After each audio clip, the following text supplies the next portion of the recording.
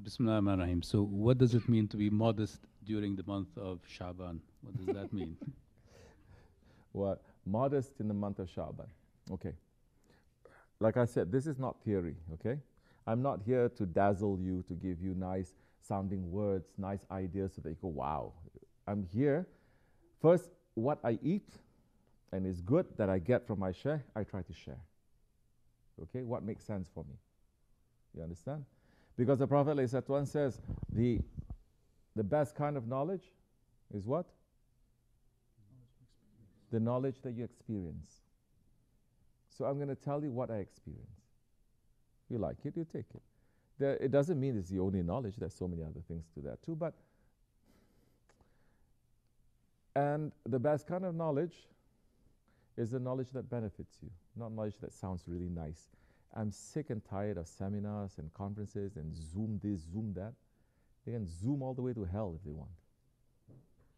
Now, what I'm saying in this month, to be modest.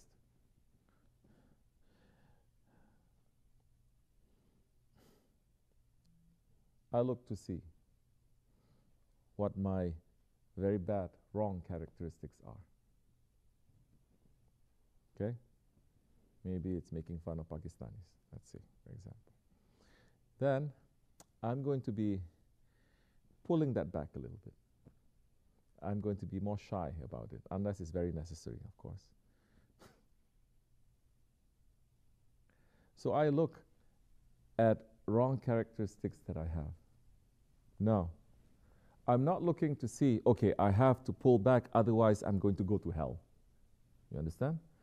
I must stop doing these wrong things, otherwise I'm going to have more sin. I'm going to look at it from the point of what?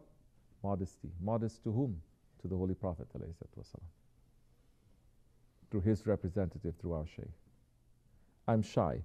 It's not even a matter of, like I said, heaven or hell, punishment or reward. It is shyness. If he is here, does it fit to his presence that I behave that way? I try to pull back. Now, what happens when you do that? When you are concentrating on modesty, instead of thinking, is this in fiqh? Which book is this? Which ruling is this? Which scholar said this? What happens then? When you concentrate on modesty, your adab, your manners will increase. What does increasing your manners mean? You start understanding a little bit more of the subtleties, the nuances of situation, of people. Things are not just black and white, of course, yes? The colors are not only 7. Now, if you look at the colors of paradise, Shaykh, and he says there are between 70,000 to 700,000 colors at any given moment, and it changes. So now, you have a little bit of modesty, you pull back, not because it's right or it's wrong, okay? But it doesn't fit into that situation. Isn't that what is adab? What fits into that situation or not? In certain situations, it is good adab to be very polite. In certain situations, it's good adab to shout. If you're polite in that situation, it's wrong. This is understanding the nuances. That you say, well, how do you balance that? No, it's not about balancing. It's understanding what the context is, understanding what the situation is. That is adab. Now, in this situation, you have to be humble. In this situation, you cannot be humble. You have to show the majesty. We see, Shaykh Effendi used to be very critical of Muslim leaders, going representing Islam, especially next to priests and rabbis, and they're standing like pussycat. They don't dress like Muslims, number one. The priest and the rabbi look more like their own religion, the Muslim wearing suit and tie. Huh? And they're standing like pussycat. Because they say, oh, we want to show the humbleness of Islam. That is the time you must show the majesty of Islam. Next to the believers, yes, there's time you come down a little bit. Be like them. I'm like this also because our guys are like this. We don't stand on ceremony so much. You understand? So that modesty in this month is important. Now, if you understand the modesty, then you understand when it is time for peace, it is peace. When it's time for fighting, it is fighting. When it is time to be quiet, it's to be quiet. When it's time to speak, you have to speak. When it's time to ask, you have to ask. When it's time to answer, you have to answer. So if you don't have modesty, you don't have that intelligence, everything is mixed up and you don't understand. Everything is a theory. So this is for me. Why is that important? Modesty. Because modesty, it is together with what? Faith. Modesty doesn't mean just being shy. Modesty is understanding what that situation is. You don't put yourself forward, but you study the situation. You understand? And when you're studying a lot, what do you become? You become intelligent, right? And isn't modesty, faith, and intelligence the three gifts that's given to Hazrat Adam?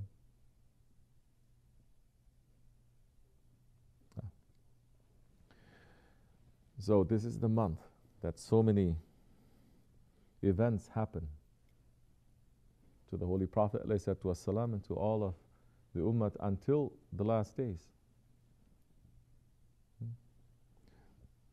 This is the month that the Qibla was changed from Qudus to Mecca, to the Kaaba. This is the month, and that has so many secrets in there. Why is in this month, the month of the Prophet? The Qibla change. Are we understanding what it means? Changing back to what? The Qibla has always been the Kaaba, number one. But for the people of the book, it was Qudus. And the Prophet ﷺ says, now, we are also people who have received the book, the Quran, and accepting the books. But now we must turn to our origin. And the original Kaaba, Qibla, is the Kaaba Sharif. This is the month that Allah subhanahu wa ta'ala himself sent down that ayat. The ayat of what? Bismillah ar-Rahman ar-Rahim. Inna Allah wa malaikatahu yusalluna ala nabi. That ayat, verily Allah and His angels send salutations upon the Prophet. O you who believe. Praise Him with the highest praises. This is the month of the Prophet. So many other events happen, of course. But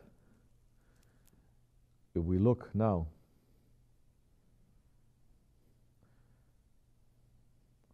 the specialness of the Holy Prophet ﷺ.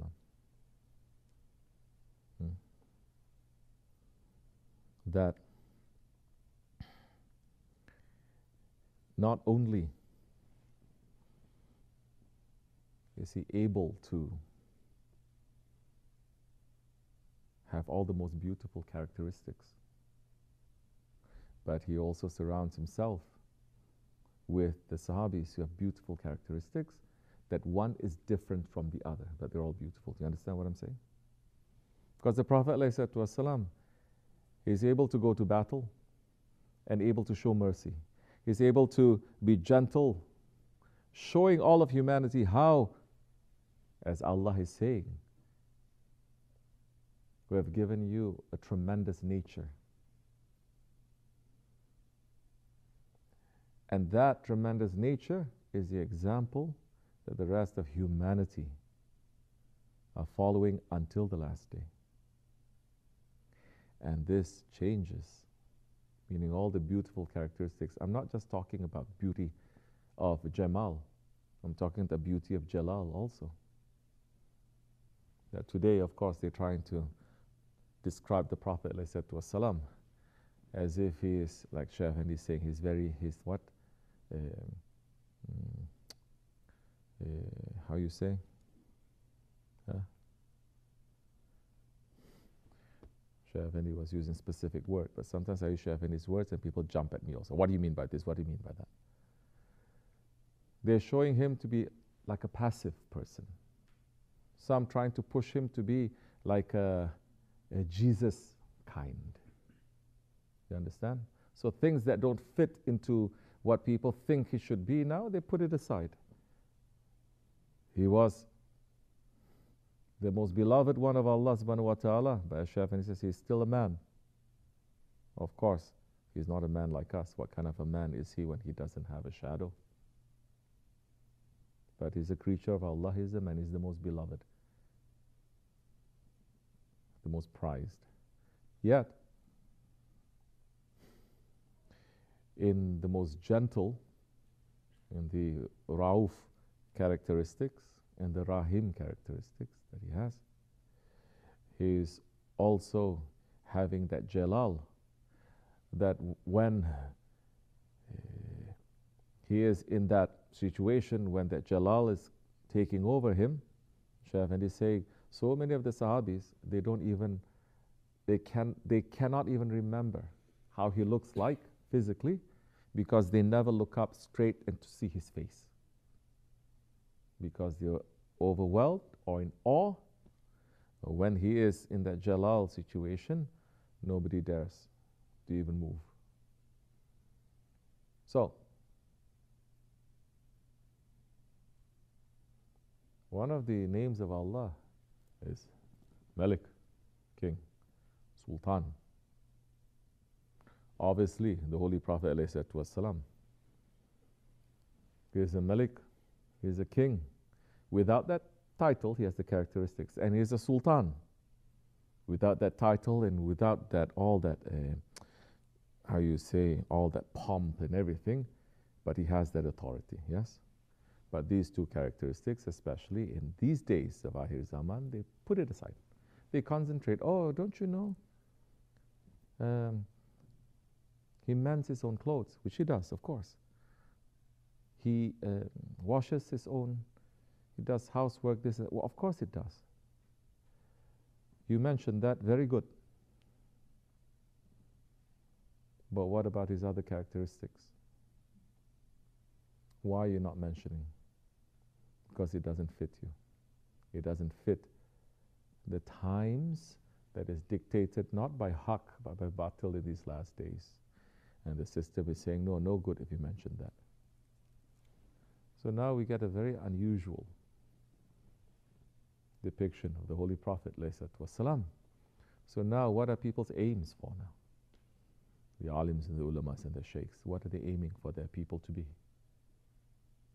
What did Islam produce for 1400 years?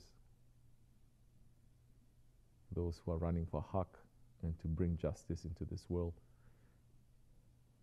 And what have we produced since the fall of the Khilafat? Where take away all these qualities of the Prophet and you're left with something that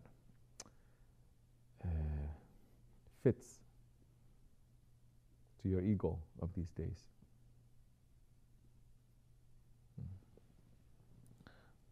Something to think about.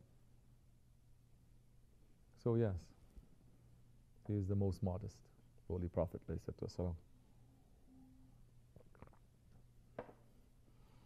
But Allah also dresses him with Jalal. How are we going to understand that when there are no Maliks ruling, there are no Sultans ruling? And all we hear about the Maliks and the Sultans, the Khalifas, is how corrupted they are, how depraved they are, how everything negative. So things have to change. it is not knowledge that we're looking for. We have to get rid of wrong knowledge first. We have to unlearn, and then we have to relearn what the sheikhs, they say, empty the cup. Today everyone comes in front of us with their cups filled to the brim. If you say something that doesn't fit into their understanding, say, oh, something must be wrong. So, Allah protect us from that kind of ignorance, inshallah. And Allah give us that kind of knowledge that is going to give us benefit, the kind of knowledge that is going to give us more knowledge that is beneficial for us and for others, and the knowledge that we can experience and taste. May Allah forgive me and bless you, inshallah, and raise the station of Shaykh Al-Fatiha. Amen. Assalamu alaikum.